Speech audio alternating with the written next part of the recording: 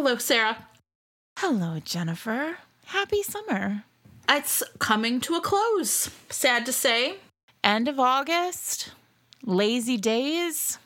We've been talking a lot about, like, things we've done this summer and then, like, things we're going to save. So, because you're so busy during this summer? No, listen, because I'm worried we'll be stuck in our houses again for a long time and we got to save things. But my cats, like all cats, love to play in boxes. And so now every time a big enough box gets delivered to the house, Mr. Reed's Romance will, like set it up. There's, like, a box kind of cat area with all these boxes. And I was like... That is adorable. I was like, you're one step away from, like, turning this into, like, a structure for them. And he was like, winter is coming. And I was like, sure. We'll save that. You know, there are all these videos online. So when we got Kahlo, our dog, and puppies are terrible. Thanks for nothing, internet, for not being like, puppies are a terrible idea. I'm pretty sure I was like, do you want to do this, Sarah? You don't like dogs. Yeah, well, that's because I know puppies are terrible. Anyway, puppies are terrible. And when we got the dog, I was immediately like, well, this dog is terrible. So clearly what he needs is school, and then he won't be terrible anymore, which is nonsense because they're just terrible until they're 2, I'm told by Kelly. Who also says things like dog training is people training. And I'm like, I'm okay. So anyway. You're just mad because you know she's right. Oh, God. There have been days, honestly, over the last 16 months where I have texted Kelly, like, in the middle of the night. I don't know if you know that, but I have texted Kelly in the middle of the night and been like, what do I do? And she usually sends me, like, an Amazon link for something that will fix it. Which actually is true. Although, Kelly, I know you sometimes listen to this podcast, and let me just tell you that he's chewed through not 1, not 2, but 4 of those harnesses you recommend. Yikes on bikes. Anyway. My husband calls Kelly the cat whisperer. Oh, yeah. Is she great with cats, too? And she's like, yeah, I don't know why she's not a vet. Kelly's like a miracle worker, too. She just does. I mean, she's really remarkable. She trains... assistant dogs and support dogs. And the reality is that I don't actually know how you survive with puppies in your house for your whole life. Nonstop. Yeah, it's pretty wild. I mean, like, she just has puppies as a matter of course, which is terrible. Anybody who's ever had a puppy knows that it's terrible. Anyway, she's super great. But my point is that so I took Kahlo to school, and like the first... day of school, they said, oh, part of it is, they get bored in the house. So you got to have games for them and like toys for them, which toys, totally fine, very reasonable. But games for a, 10-week-old puppy felt strange to me. And then the teacher, who bless her cotton socks, as CJ Craig would say, she sent us this video, and I swear it was 30 minutes long of a person making a kind of like Rube Goldberg device toy out of cardboard boxes and treats and paper towel rolls for their puppy to then tear apart in 5 minutes. Like 2 minutes. So actually I never did that, which is probably why he's a jerk. I'm all like, welcome to Fated Mates, where we might talk about building Rube Goldberg machines for our pets, but we'll never actually do it. No, please, come on now. I'm a grown-ass person in the world. Who you has have a child to entertain. My God, you're going to build something for your dog? Yeah. I mean, maybe I could convince her to do it. But then at the end of it, I've got a dog who is shredded up like 15 boxes all over my house. That sounds not great. Truly, it's quarantine. It's pandemic times. I'm living in my like tiny apartment with all these creatures who are constantly in the room with me. This is the first time I've been alone in like 5 weeks. This moment. Like right now. Like, let's keep recording. You know what I was thinking, Sarah? Maybe we should introduce ourselves. Oh, welcome to Fated Mates, everyone. I don't know. Back on our bullshit. Back on our bullshit. We don't remember anything. I'm Jen Prokop. I'm a romance critic and... Shit, you know what, Jen? I don't think we introduced ourselves in the last episode. Well, maybe if we do it now, he can... Well, he's pretty good at that. I know. God bless. I'm Jennifer Prokop. I'm a romance reader and critic. And I'm Sarah McLean. I write romance novels and I read them. Probably the other way around is the better way. Funny. This is a reader episode, though. We're going to talk about what we read this summer. Yeah. I'm excited. So we took some time off, which was really nice. It was nice, but I'm so happy to have you back. I know. And I hope you guys really enjoyed. We left some great episodes for everyone, so hopefully they listened to them and they enjoyed them. I really love that one with you and Adriana that was a couple weeks ago. It's such an important conversation. That one was about trauma, and then there was one about writing with me and Victoria Schwab. Victoria's going to join us for an episode, too, at some point to talk about world building, we think. And I really think our episode with Steve Amadown is going to be one of my favorites ever. It was so fascinating. We talked all about Vivian Stephens and the book she acquired and kind of how she changed romance, and that was a really fun one for me to do, too. It was, and I think Steve was really enjoyed himself when we talked about all those old, those early Harlequins that Vivian had acquired. Yeah. But here we are, Interstitial number 1 of the season. This is episode 2 of the season, but we think it's episode 93 of our podcast. Yeah, we'll have to do some counting. Which is real exciting. I mean, we're coming. It feels like when you hit 100, you get like big royalties in TV land. So yeah, sure, of course. Maybe when you hit 100, you get like a check from podcasting gods or something. That would be nice. That would be nice. The podcasting gods. I was like, I'm always the iHeartRadio podcasting awards. You know, I felt we were unfairly passed over last year. Jen is real mad about this iHeartRadio awards. I know. I was also real mad last week. It was like book a week, and iTunes put together a list of like bookish podcasts. And I was like, none of them were like for genre fiction. Come on, iTunes, get it together. We're always in the top. Like, we clear the top 100 every episode. Often we clear way higher. Yeah, hello. Thanks for listening, you guys. Hey, while we're at it, head on over to iTunes. Yeah.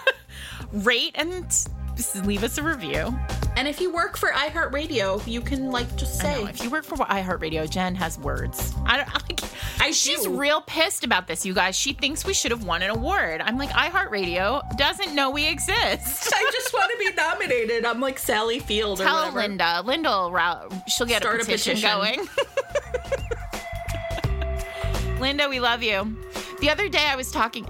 Here's a fun Linda story. The other day I was talking to Eric, and I said, well, and I was on the phone with Linda, and she said, and Eric went, Linda, who collects pins? I was like, no, Linda, who you've met 32 times. It's like a person we know who's Linda. I mean, I've met Linda, and she's fabulous, but Eric has never met Linda. Sure. But so that you know, Linda, you are the first Linda in his heart. That's so nice. Not our, neighbor. 2 weeks ago, Linda and Kate and Julie and I, some of my Chicago romance reading friends, we had a social distance trip to Love Sweet Arrow. We all wore our masks, and then it was really funny because we all held up books. We were so excited to be together with romances in the same place. And I was like, thank God we're reading masks. We were literally shouting at each other. We were so excited. And then Kate, who is I guess all the Kates in my life are just very particular and very organized. Yeah. I don't know if Kate's an actual Virgo, but yeah, I'm going to find out. She found a park for us to go to, and it had picnic benches, but under an overhang, and we were the only people there. So we all sat at our own picnic bench and hung out, and it was really great. That's so summery and nice. It was very summery. I love it. It was really nice. Yeah, it was great. I love it. It was great. Well, summer is for friends and being outside and reading. Yes, it is true. So let's talk about that, because this interstitial is about summer reads. Ours and just good ones in general. What do you want to go, or do you want me to go? I will go. I'm going to go, and I'm going to start with the book that it seems like everybody has been reading this summer in the whole world, because it's just sitting on that bestseller list. And that is Emily Henry's Beach Read, which I read at the beginning of the summer when it came out. And it was the first book of quarantine of pandemic times that I read start to finish without putting down. And I really, Really loved it. And I want to talk about this book because, I mean, so broadly, I loved it. I thought it was really romantic. There's a hero. His name is Gus. I'm now like obsessed with the name Gus for a hero. I might write one myself. And he's like super sexy and adorable. And the premise is these two people, the heroine of this book, it's written it's really her story. And her father dies and she discovers that her father had a long-standing other woman in his life, and they spent a lot of time at this beach house on a lake in Michigan. And when he dies, this woman comes to his funeral and gives the heroine, January, a key to this beach house and says, like, this is yours. He left the house for you. And so she had this kind of vision of what her family was and how her family existed in happiness and,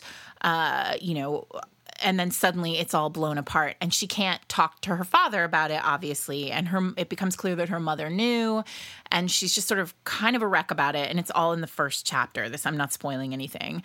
And then, so she goes out to this beach house and she's a writer. And I think this is part of it. I really like this part of it. Like, this felt very me. She goes out to this beach house and the person who lives in the house next door is a guy who, because of romance reasons, went to college. They went to college together.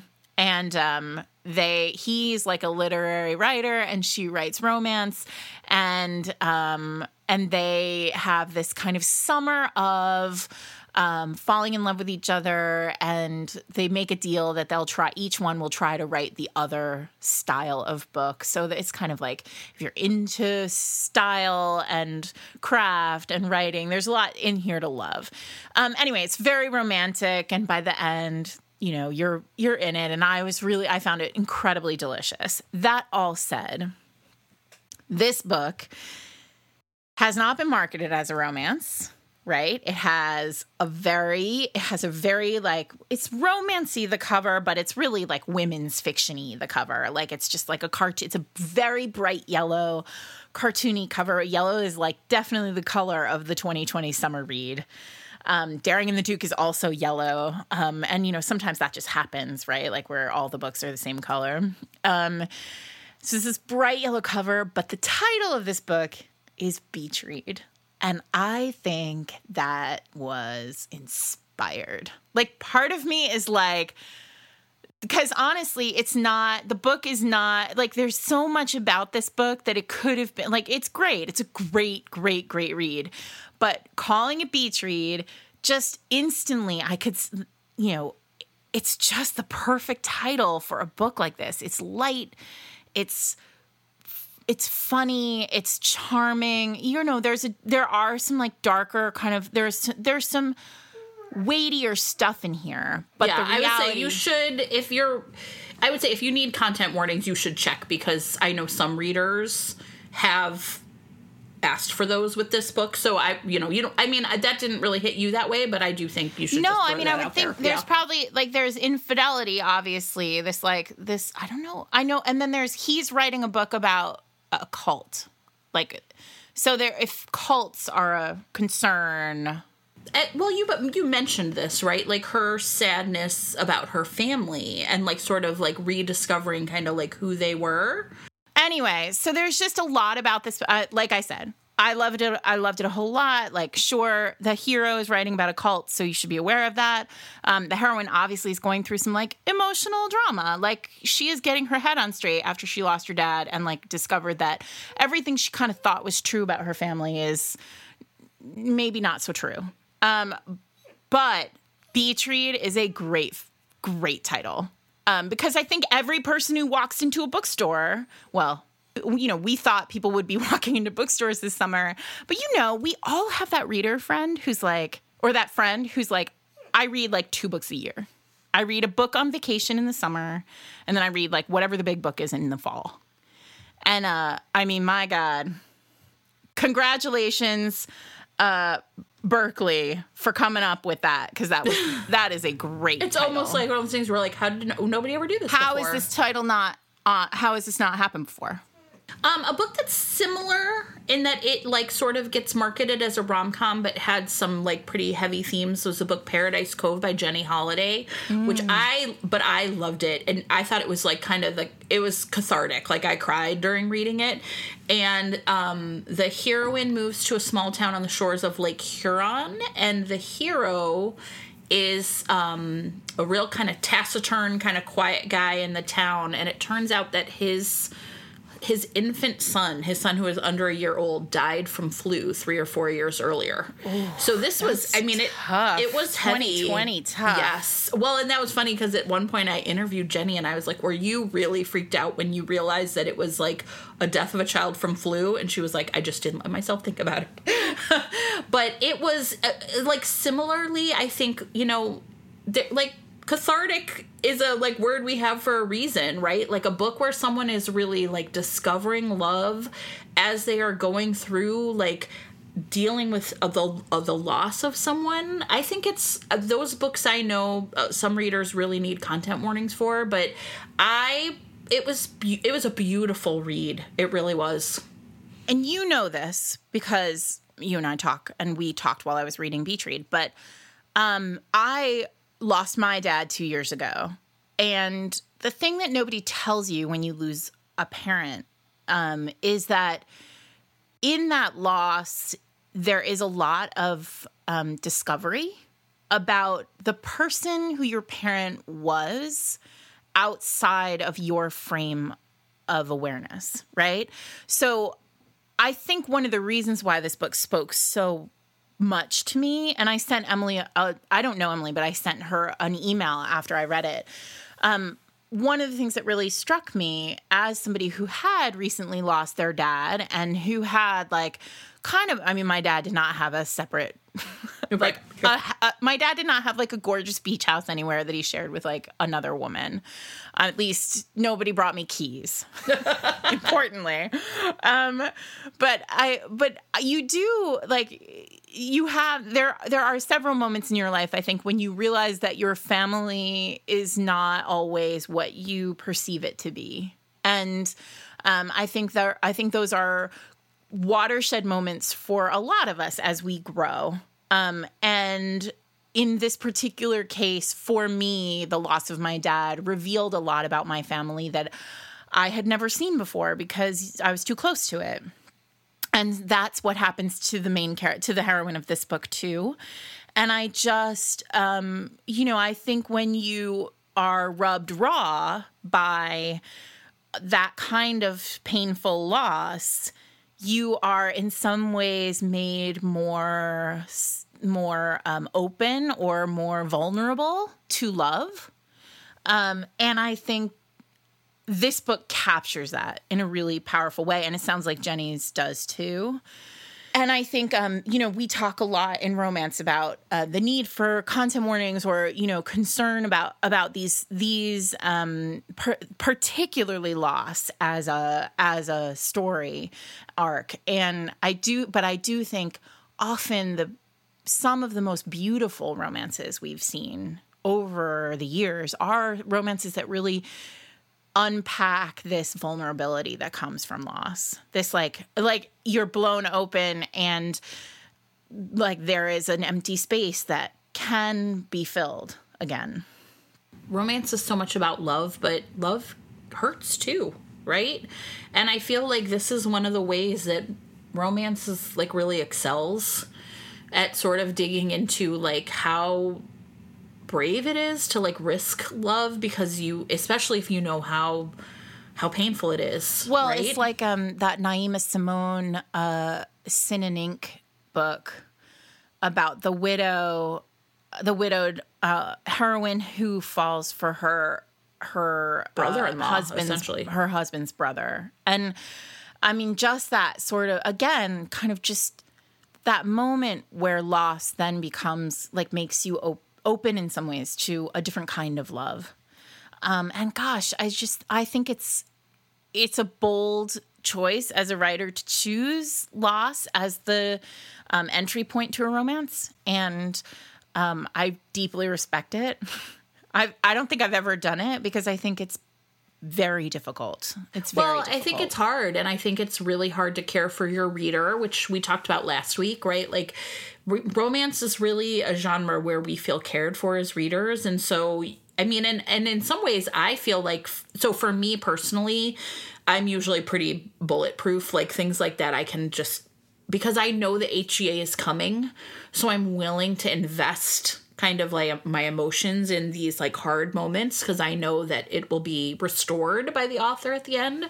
But I think especially this year and this summer when so many of us are really, I don't know, struggling with, like, even if no one in your family is sick, we're still all really, it's so hard. And so these books really feel timely and kind of beautiful in a way that has really, I don't know, moved me. Like, I didn't really think I'd start with Paradise Cove, but it really was this beautiful book. And, you know, Jenny's previous books for me have just been straight up comedies, like straight up books where people say rom-com, and I'm like, yeah, but like Jenny Holiday really knows how to make a book kind of sing that way. And sometimes I feel like rom-com's just a marketing term. But in this case, in Paradise Cove, it was like the exact different. Like, here are people who are really just like, God, hard things have happened. Can I take this risk again? And it was, I thought it's a really terrific book. You and I have gone around and around about how COVID has really made us think about reading in a different way, right? And one of the things that I know you and I have both been doing is a lot of comfort reading, like going back to the books that have always been comfortable for us, right? Like you and I both reread again The Magic. I've been rereading IAD while I'd puzzle. Me too. While I was away, I was rereading IAD. I just finished Sweet Ruin again, like last week.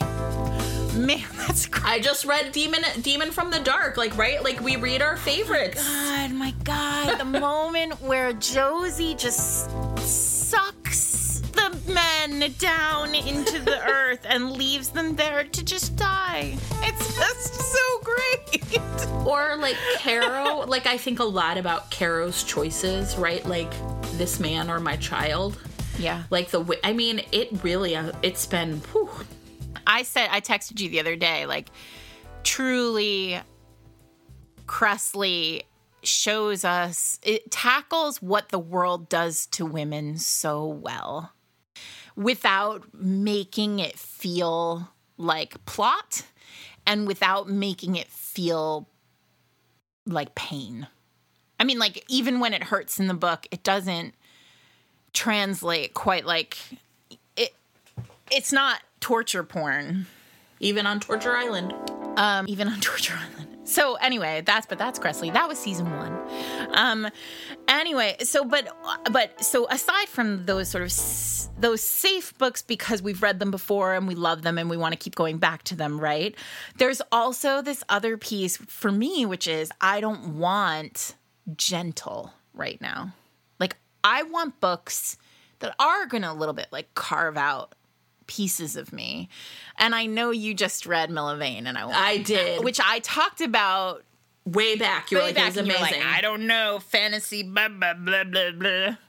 Say I'm right. Say it. You are so right, Sarah. God, Sarah, you were totally right. That's the show title. Yeah. Sarah was right.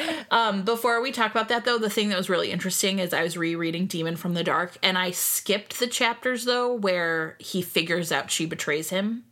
It was, like, too hard. I went right to them being, like, sort of back in, you know, because I was like, I just can't, like, you, Caro. I was like, oh. So I was like, yeah, that's too much. I was like, it just has to have happened already in the past. You big dummy. Malcolm, big dummy. God, A Heart of Blood and Ashes. Is that the name of it? Mm-hmm. A noun of X and Y. It was amazing, Sarah.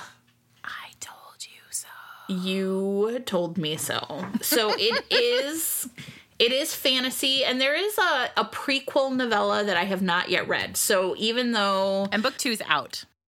And we have not read that either. No. I'm saving it. I'm saving it too. It came out literally just a couple weeks ago. So the series is called A Gathering of Dragons. It is a fantasy, so it's 555 pages, which woo. Also, I have to say, I'm sorry, you're going to talk about it. You're going to sell it so hard that I'm going to say this at the start. So I talked about it back. I don't know. Yeah. I read it. I can tell you when I read it. I remember I read it on a plane. I'm pretty sure I got COVID on that plane. So that's how I remember. It was Valentine's Day weekend. I was flying back from LA. I read the whole thing on the plane. It was amazing. A plane of germs and COVID. Longtime listeners will remember that Kate Claiborne and Jen had a special episode of Fated Mates where they talked about sickbed romances because I was so sick I couldn't record. And now we are all pretty sure that I had, the Rona. Sure. So that was February. That was Valentine's Day. And then I definitely talked about it on the podcast. Yeah, but real brief. Somebody posted to Instagram, and I'm sorry, you guys. If it was you, I cannot remember who it was, but if it was you, please tweet at us or Instagram me so that I can share it on our Instagram or Twitter. Someone posted an Instagram story that was like, Sarah McLean recommended this this fantasy book, and I got it, and she talked about it so much, and they don't kiss until page 400 of this book, which is probably true. I trust you, my friend, out there in the ether, but they do other stuff before page 400. Yeah, they do. So here's my story. So I have like a little group of, Kate and Julie and Julia and Hannah kind of like, we all like sometimes read books together. And this was the book. And I was like, Sarah said this book's great and I own it. Like I should just like get on board this train. So it is. And here's the thing that really helped me. Now this is terrible. I'm sorry to report this. I'm a terrible fantasy reader because I don't have a lot of patience for world building. I am a character reader. So the advice I got from my little crew was to just skip to chapter 3. I think that's fair. That's a totally fair piece of advice. And I was like, okay. Now, I didn't really skip. I just power skimmed. I just kind of was like looking at these pages and, and because the thing is it opens with Maddox, who's the hero, but the heroine, whose name is Yvonne, is that what we're going to say? Doesn't really appear until then. And so I was like, yeah, that's what I need. I just need these two dummies on page together and then I'll be invested. So I started at chapter 3. Tell everyone how Yvonne comes into the mix. It's honestly, it's so great. It's so great. So his parents are dead. And it turns out that her parents killed them. Right. Her father killed them. Well, her father killed them. Yeah, because she's okay. So she is like the descendant. There's a matriarchal line. And she is supposed to ultimately be queen of this like world. But her dad's fucking terrible. And he's basically locked her into a tower for years. And before that, it was her and her mother in the tower. So the hero needs to exact vengeance on this family.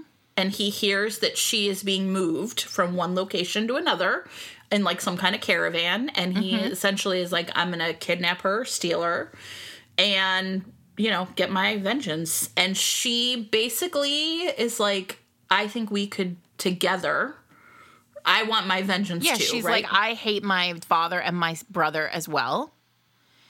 And he's like, that's what you would say to save your ass. And she's like, let me prove it.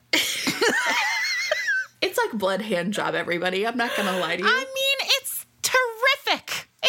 Here's the thing. If you had said to me, look, everybody knows that I am fully on board with this is Fated Mates. We are very pro blowjob here. Sure. We don't judge. We're fine. No, fine. But if you had said to me, there's a blood hand job in this book and it's super sexy, I would have been like, what the hell? No, that's where I draw the line. Someone on Twitter was like, they're using blood as lube. And I was like, no. It is not like that. It is, a battle has been fought. She has... can we tell everybody? Is it a spoiler? It's kind of a spoiler. What happens? I don't. Go ahead. I think it's all right. Now that we're talking about it, I'm like, shit, we should have saved it for a deep dive episode. Maybe we still can. You know what? We can just stop here and maybe put it on the list because I actually do talk about doing some work. It's amazing. Yeah. So, you might hear more about it at some point and you'll live because it is unreal. It is so good. Mm-hmm. Okay, so we both read that one. Can I, while we're doing fantasy, let me also talk about another book that I read while I was away that I really had a great time with, which is the new Sex Planet book from Robin Lovett. Oh, yeah. God. I feel like we should just revisit all our old favorites. And then the Sex Planet books. The Sex Planet books, which, again, another good example of, like, a kind of sci-fi fantasy series that, like, it's just like Robin just, like, runs fast and hard, like, into this wild premise, right? Yeah. So it's not called the Sex Planet series. It's called Planet of Desire. Thank you very much. This book is called Forbidden Desire. And so if you've been reading it, I think this is book 4 of the series. If you've been reading this series, and I think I named one of these books my favorite of the year last year. On our, like, best of the year episode. And one of the things that I really love, like, there's a lot of joy. I get a lot of joy out of these books, right? So aside from being kind of, like, truly filthy and, like, really incredibly sexy, this series is set in space. The concept is, like, imagine if, like, there's space travel is happening. Like, there's, like, been colonization of, like, the whole universe. Like, it's basically like Star Trek. And a ship crashes on a planet, and the atmosphere of the planet is an aphrodisiac. So, like, everybody who's on this ship, and it's not just humans, it's humans and also, like, other alien races, and then people who have been, like, manipulated, like, with technology to be bionic, like, all sorts of this stuff. They land on this planet where, like, basically everybody is just, like, sex is revered because it's, like, you need food, you need air, and you need sex to live. Like, you can literally die if you don't have sex on this planet. Once you hit a certain, like, basically, like, children are fine, and then they hit a point where, like, now they need to have sex. Whatever, it's fine. Fine. Don't worry about it. So this new book, the heroine of this book is essentially, like, the goddess of this planet. Like, she can heal. Did you read this, Jen? I haven't read it yet. Okay. The heroine of this book, like, can heal through... The hero of the last book could do this, could heal through sex, right? But then he leaves. He, like, becomes monogamous and leaves. Sure. And so she has sort of become a love goddess. And so when people have sickness or illness, she can heal them with orgasms, like with sex. Bless. And it is... I know it sounds crazy, you guys, but, like, it is really fun. It is. Yeah. It is not. It's not weird in the like, you're just sort of like, oh, this is really fun. It's a fun premise, and, like, please, sometimes that's what I want from romance, right? Like, yeah. And so a lot of times that's what I want from romance. So it's, like, super fun, and she's a sex goddess, and he is this, like, human who has been sort of tinkered with by his father. And he's now this, like, big bionic, like, super soldier. And part of the reason why he's a super soldier is because they figured out how to essentially, like, dull all his senses so he can't feel anything. Pain, literally feel, like, his nerves don't function. So it begins with this sort of, like, voyeuristic experience where he's upset, like, he's sort of watching her, and he watches her in her, like, healing moments, like when she's healing other people, and he can't wrap his head around, like, he's compulsive about watching her, but, like, he can't feel. Interesting.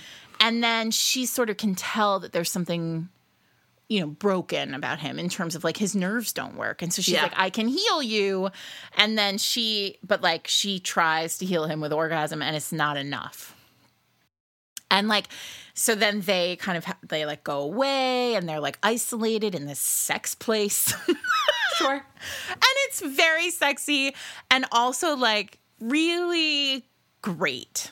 She's curvy and gorgeous, and I mean, it's and she's blue.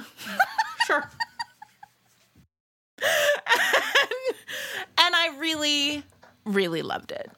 Okay, I'm going to talk about a book that I read a couple of galleys this summer, right? So these are books that will be coming out soon in the next couple of weeks. I'm not going to talk about anything that's coming out, but related to this, I guess I would say, I would like to talk about a book I really loved called The Roommate by Rosie Danon, who, if you'll remember at some point last year, we were like, we're going to have Rosie on, and then she moved to London and we dropped the ball. So, maybe we'll make that happen in here in season 2. I would really like that to happen in season 2. And this book is terrific, and I think it is awesome. And basically, Clara Wheaton is our heroine. She has been crushing, essentially, really been in love with this friend for over a decade, right? Like since they were teenagers. And she has just finished up some sort of advanced degree in art history. And she's like, I don't even know what I'm going to do with this job. I mean, she's come from a very wealthy, socialite class family. But her friend says, come to LA for the summer. And so she's like, I'm going to do this. I'm going to really make it work with this guy because I'm going to finally tell him how I feel. And she gets there and he picks her up at the airport and is basically like, oh my God, so exciting. My band's going to go on tour. So I had to sublet my room to this guy who's like a friend of a friend of a friend, and it's going to be great. And he basically abandons her in LA with this roommate. And this guy's name is Josh. And it turns out that he is a porn star. And the thing about this book is it is so sex positive. It is so awesome. Josh's job is never played for jokes. It is never implied that he is wrong or whatever for liking his job. And, he's dealing with the way his family, or he thought his family, felt about him. And he is, though, his contract is with essentially a porn company that is really kind of they're bad guys. I think the actual name of the porn company is Black Hat. They're the bad guys. And he is stuck in a contract where they want him to do more hardcore things he doesn't want to. So he and Clara decide to essentially do a bunch of YouTube videos that are going to be tutorials for women and their partners who really value pleasure in sex and they're not getting it. So it's essentially he's going to start it's not porn, right? The idea is really just teaching. And it is a terrific book. And I actually DM'd Rosie when I was done reading it because I had a question about one thing. But I said to her, I was like, I almost feel like porn is a proxy for romance, right? We're so used to being told that we're just, trash and real, again, back to the wet ass pussy conversation from last week, right? Women shouldn't want sexual pleasure. And here is a book that is really giving its full throated support to it. And it is terrific. It's so great. I'm so excited for everyone to read it. So thrilled. I have not read it yet, and I am really excited to read it. It's great. It's really good. I'm putting it on my list. I'm going to show you this list. These are all the books that I have to read for blurbs and other things. So, but now I'm putting that on here too. And if I put it on here, I'll definitely read it. It's fantastic. Yeah. Yay.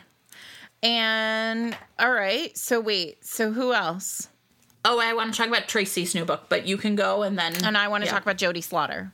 Oh, perfect. Who I don't think I've talked about on the pod, but I've talked about her in other places. So now I'm just gonna make it. We're gonna fangirl. I'm gonna make it canon here on the pod. So, okay. So Jodie Slaughter, Adriana Herrera. When I said, "Hey, I just read this book by this amazing book by this new author, Jodie Slaughter," Adriana was like, would you come on with this? I've been telling you about Jodie Slaughter for a year. And I was like, I don't think you have. And she was like, oh my God. I know. I'm always like, no, I've never heard of this person before. I have discovered them. I'm sorry, Adriana, you didn't. And she was like, come on. And she's like, here are tweets. She's like, I have receipts. So anyway, with apologies to Adriana, I was late to the Jodie Slaughter party, but I'm here now. Yeah, I'm here same. now. And I know because I brought you on. I was like, you did. Jennifer. You were like, read this thing. And I was like, okay, that's how it works here with Fated Mates. So okay. All Things Burn is the book. And it is her first book, I think. Yeah, it's wild. And I can't even deal with how good it is. It's called All Things Burn. So it's set in Chicago, and the heroine is being stalked. And like many women who are stalked in the world, she goes to the police, which is what we are told we should do in such a scenario. And the police say, I'm really sorry, but... And, like, there's a decent police detective who's like, hey, listen, I truly believe you, but I don't know what to say. There's nothing I can do. You really can't prove it. Like, it's not a whole lot to be done, which sucks. Patriarchy is terrible. Police, yuck. So she leaves this. So she did the right thing, and it didn't work out. And then her stalker starts to threaten more than her. Threatens her sister, threatens her sister's children. And we should say this stalker is someone she dated in the past. Yeah, it's someone like known most to her. Stalkers, right? It is someone who is known to her. So it's almost more, well, I think it is more terrifying when it's somebody you know, right? Somebody who you had a relationship with. So her sister's on the line, her sister's kids are on the line, and she is at her wit's end, and she does what I think a lot of us would do in the sense of like trying to figure out like, how can I solve this problem without being able to follow the correct path, what we are told is the correct path. So she gets the name of a hitman. Right, from her cousin. Meet this hitman, and she meets this hitman, and he is the hero of the book. Yeah. And he's hot and amazing, and he takes the job because, of course, he has a code of honor, which I love. Sure, of course. I love it. And it's that moment, like there were a lot of things I loved about it, but I couldn't get out of my head the moment from Grosse Point Blank when John Cusack is like, no, I'm a professional hitman. I kill for money. Right, it's different. You know what, though? This book is so amazing. I mean, I think like you, I was so amazed that it was like a debut, right? She just like the whole setup is so like I told this setup to Sophie Jordan, and she was like, "What?" And she literally bought it while we were on the phone. Sure, of course. Because the setup is perfect. Yeah, right? Absolutely. I think the thing that, and so coming at some point, I was so impressed by this, and I had to cancel it because of internet reasons, right? But I think the books that I've really loved this year are the books that really went hard on a premise and then followed through to the logical conclusion of that premise. Mm-hmm. And I think that Daring and the Duke does it. I think that The Prince of Broadway did it. I think that this book did it. Adriana's books do it.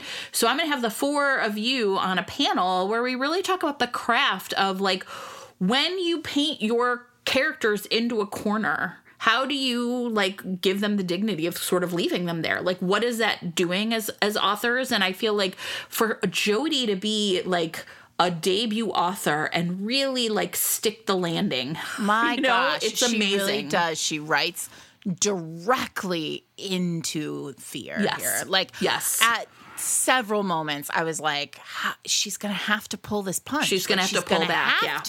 And she doesn't. She never does. And it is so good. Also, for the record, I mean, I sound like a total horn dog this episode, by the way. Summertime. Fine. It's hot. For the record, she writes a sex scene that is bananas good. Yeah. And, I mean, it really, start to finish, is a truly, like, it's a magnificent book. Yeah.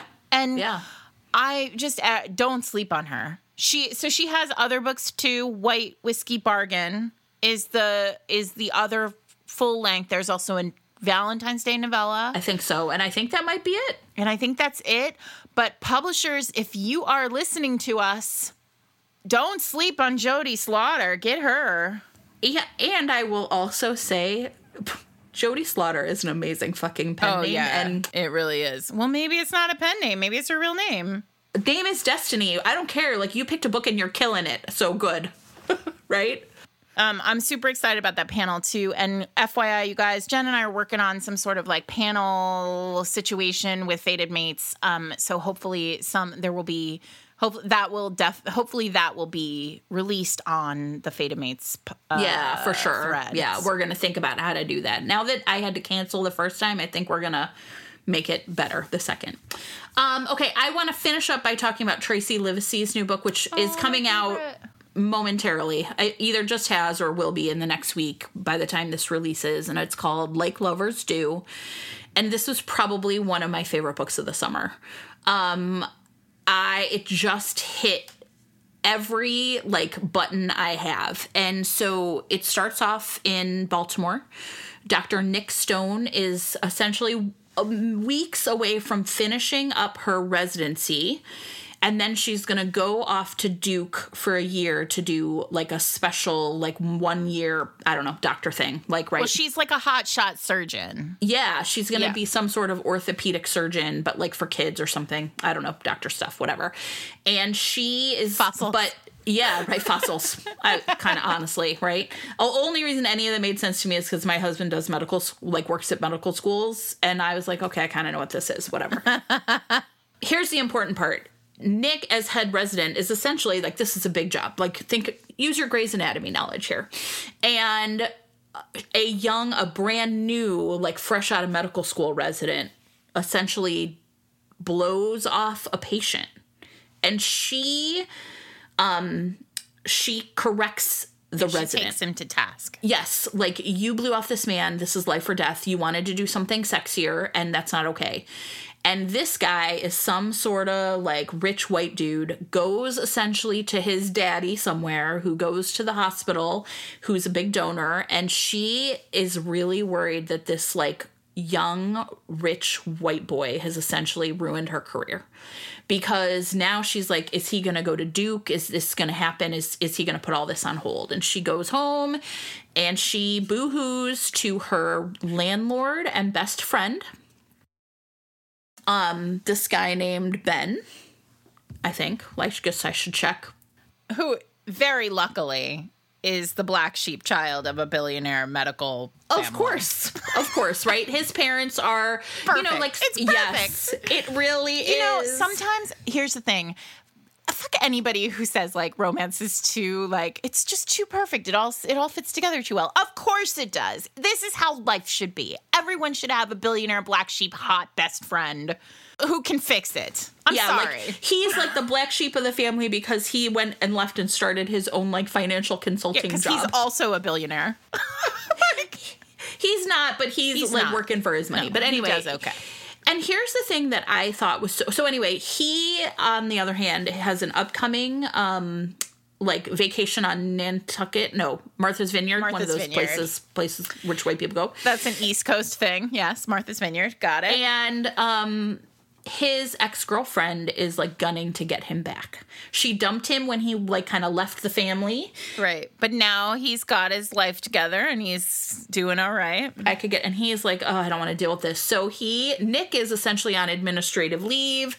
And so he's like, come with me and be my fake girlfriend. And we will like both avoid, right, my toxic ex-girlfriend. Let me tell you, this book is doing so much work and it's so amazing. So one of the things is, this is like kind of an evil ex. I think that Ben really has to figure out, like, what did I see in her? She's pretty bad. I don't normally like that, but I think in this case, she is using a lot of, like, it's really interesting. She's straight up racist to Nicole, to Nick. And Ben, like, almost doesn't even really get what she's doing. And so he has to figure out, like, oh my God, I'm such a fool, right? I didn't even realize that this kind of thing still happened. And he realized he had actually lost a potentially good client because of his own inability to see this man's situation outside of his own lens. They have sex in a hammock, and I swear to God, it is the hottest thing I've ever fucking read. This whole book is so perfect. Also, I gotta say, nobody writes women who are competent and skilled at their jobs and like dealing with their shit like Tracy does. Like, she just writes every one of Tracy's heroines I would like to have in my girl gang. anybody on Twitter is going to hear me raving about this book the whole month of August, because I'm now like, everybody should read it. It is so good. So we are recording this on Bookstore Romance Day, and which is a day that it's a holiday that has existed for a couple of years, as a day when independent bookstores can celebrate romance and have romance panels and, like, you know, welcome the local romance community to their stores. But obviously it's COVID times, and so all of these are happening all of these panels are happening virtually. So this afternoon I'm doing a panel with Tracy where we're going to talk obviously about, you know, her book, my book, romance in general. And it'll be on YouTube. So we will put in show notes a link to me and Tracy talking about this book and writing. But I mean, if you've never read a Tracy Livesey book, this is a great place to start. I mean, she is at the top of her game right now. This book is terrific.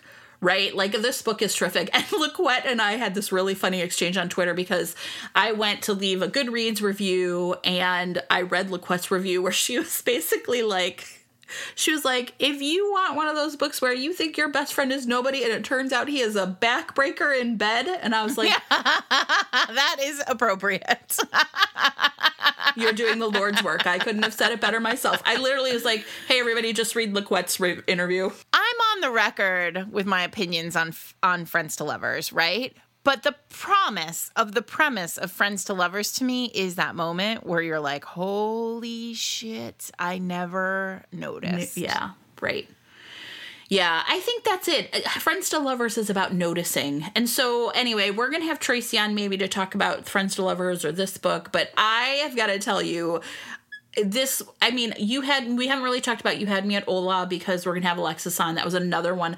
I, like, right around, there was like sort of a little stretch where I read a bunch of arcs in a row, and it was The Roommate and You Had Me at Ola and this book. And I was like, it's like Rocky. I was like, I am reading the best books right now. Da da da. It was awesome. So yeah, it was good times. Yeah, You Had Me at Ola is fabulous too. That came out early this month, and oh my god, so I just good. love it so much. A lot of people were like, I'm having a hard time reading, and I get that because there are a lot of books I just started and couldn't finish. But then when I got on these ones, it was just like bam, and I just was taken away, and it was so great. Related to You Had Me at Ola, if you like a book where people have to practice being in love, oof, it's pretty good. Yeah, I want to spend more time talking. When Alexis comes on, I want to spend more time talking about You Had Me at Ola because I think it's doing some really interesting things, and really fascinating, terrific. Right? Yes, yeah, fascinating. Yeah. I also did a panel with Alexis at Blue Willow Books in Houston, which you can watch. We'll post links to that too. And I mean, the one thing, the silverest lining of COVID is that we all have so much more access to romance writers now talking about their books. Like, I think we've all been really hustling, you know, not just those of us who have had books out during the pandemic, but all of us are really like online a lot, spending a lot of time talking about the book, spending a lot of time talking about craft, spending a lot of time talking about just romance in general. And so if you are at all interested in hearing really any romance novelist talk about the work, we're all out there, you know, publicly. And that's really fun. Well, and Linda. Oh, yeah. Going back to the beginning, has a calendar. And so she has been updating a Google Calendar. Yeah, you should all subscribe to that. It's great because it really is kind of like right now you're like, I could watch some people or like, you know, I do a lot of puzzling. I could like listen to people talk about writing. It's been really pretty fantastic. I feel like we're sort of flooding the market right now. So one of the things I'm like, I hope we pace ourselves as we sort of go into the fall and winter. But we're definitely going to have some cool, I think, Fated Mates adjacent ones that we're thinking about how to do that. Tell us about your great summer reads. We want to hear about them. Yeah, those are ours. I think that's a good list. We just set everybody up with a good solid TBR. Yeah. You're welcome. And you're welcome, everyone. We like to be here for you. Never say that Jen and I don't give you things. All right, Jen, what else do we have to say? Please, everybody. You can check out show notes, which Jen does every week, and they are amazing. They really are. I mean, I think if there was a iHeartRadio award for show notes, I would definitely, for sure, we would be top. I just want to be nominated. Okay. Fated Mates is produced by Eric Mortensen. You can go to our website and find links to merchandise, including t-shirts, totes, and buttons. From JordanDenae.com. That store is back open. Buttons from Best Friend Kelly over at Resistance Buttons. You can also get your Biden-Harris buttons over there while you're at it. They're pretty cute. Cool. And next week, 50 Shades of Grey. Next week is 50 Shades of Grey, everyone. Gird thy loins. Yes. We're going into the red room. I am really excited. Me too. I think it's going to be amazing. Me too. I want to talk about so many things. I want to talk about gray wool slacks. I want to talk about Seattle. Oh, yeah. Well, I mean, yeah. Sure. Also probably worth reading Twilight too. If you're just sitting around waiting for us to talk about 50 Shades, take a look at Twilight. All right, everybody. Goodbye, my friends. Have a good one. Hey, this is Claire. Hey, Jen and Sarah. I actually came to romance pretty recently, like within the last 2 years, and it was sort of like a reverse blooding and then a blooding, because I picked a really weird way to go about it. I was like, I like romance, like subplots and all these YA books I've been reading. Let me crack the code. Let me see what the real romance books are like about. So I probably did it the wrong way. I opened my Overdrive app on my phone and was like, okay, I like history. Let's do historical romances and which ones are available now. And so I got a lot of results that were maybe much older. And so I really appreciate you all talking about like history and how that like informed the genre and how books kind of developed over time, because it really gave me context for a lot of those books. But at the time I was like going in cold, and so I was like, oh dear, oh no, oh dear. So I don't know that I only finished maybe one of those, and I was like, well, maybe not. But then a friend of mine from my writing group, about 5 months later, she was like, I read romance, I really like romance. I think you should try it again. Maybe you should try like one of my favorite authors, Kristen Higgins. She writes really funny stuff. I think that might be a way for you to like dip your toe in a little more reasonably than you tried. So I was like, okay. And so I looked up a bunch of plot synopses, and I saw this one. It was the second of her Blue Heron series, and it was a marriage of convenience, fake marriage. He needs a green card kind of story. And I was like, oh, that sounds cool. I think it's called The Perfect Match. Not 100% sure right now, but so I read it and I was like, oh, I do really like this. And so she gave me another rec, which was Truth or Beard by Penny Reed. I read that one. I was like, oh, this is really funny. This is really clever. And then I was, I think on Twitter probably, and I saw something about Alyssa Cole's An Extraordinary Union. I was like, ooh, that's history. That's like fairly recently published. It's like a person of color and like spies. That sounds really exciting. Civil War. So I was like, let me pick that one up. So I read that one. And these were all within maybe like a week of each other. So I read those through and I was like, I think I do really like romance. So that really got me in. But yeah, those three, An Extraordinary Union, Truth or Beard, and The Perfect Match were all like my gateway into romance.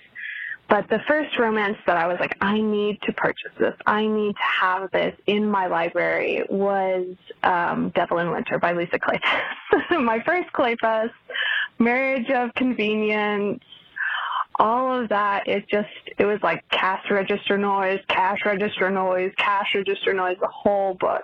So that's the one that I was like, this is my id. How did she do this? Anyway, so I'm with you on Lisa Kleypas. She's great. All right, thank you guys so much. I really enjoyed the podcast. Have a great day. Bye.